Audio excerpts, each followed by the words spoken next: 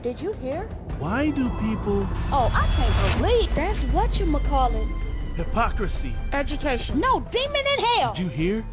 Yo, what movie Your is career goals. Why do children...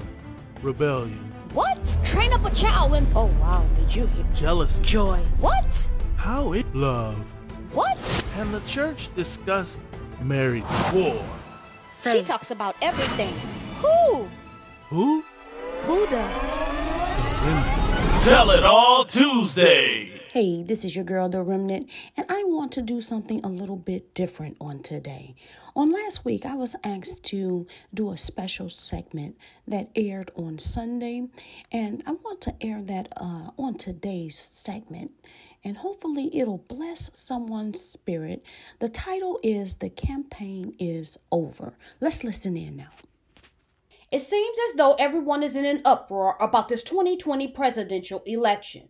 Folk feeling some kind of way because the media declared Trump lost, some upset because how Biden is being treated, and others are just looking for all of this to be settled. Well, I'm not here to speak to any of that. I'm here to speak to those who understand that although we are in this earthly realm, our citizenship is not of this world. Those of you who the Lord has been tugging on your spirit to make your call in election sure. Those of you who still have a desire to see souls saved, is Holy Ghost filled, and is show enough fire baptized. To the ambassadors of the kingdom, come out from among them. I have need of you, declares the sovereign Lord. Remember who you are and who I elected you to be.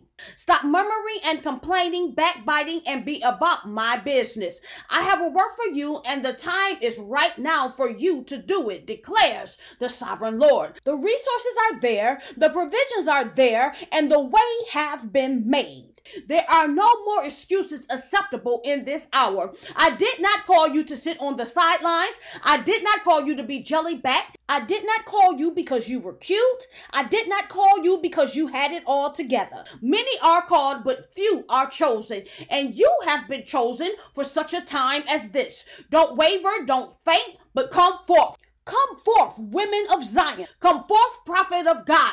Come forth, those of you who I have predestined to be ambassadors for Christ in this season. Stop waiting for the local building to open all the way back up to do what I have called you to do. I decree that the voting took place at the time that I knew you. The election was held before you were formed in your mother's womb, and you have already been inaugurated when you publicly accepted me as your Lord and Savior. If you were ushering in the local building, find a way to usher the people into my presence now. If you were singing in the building, break forth in song on social media. Those who are well does not need a physician. I speak to you now, the living, breathing church, ecclesia, called out and chosen generation. Be about the Father's business and do it now, because the campaigning is over.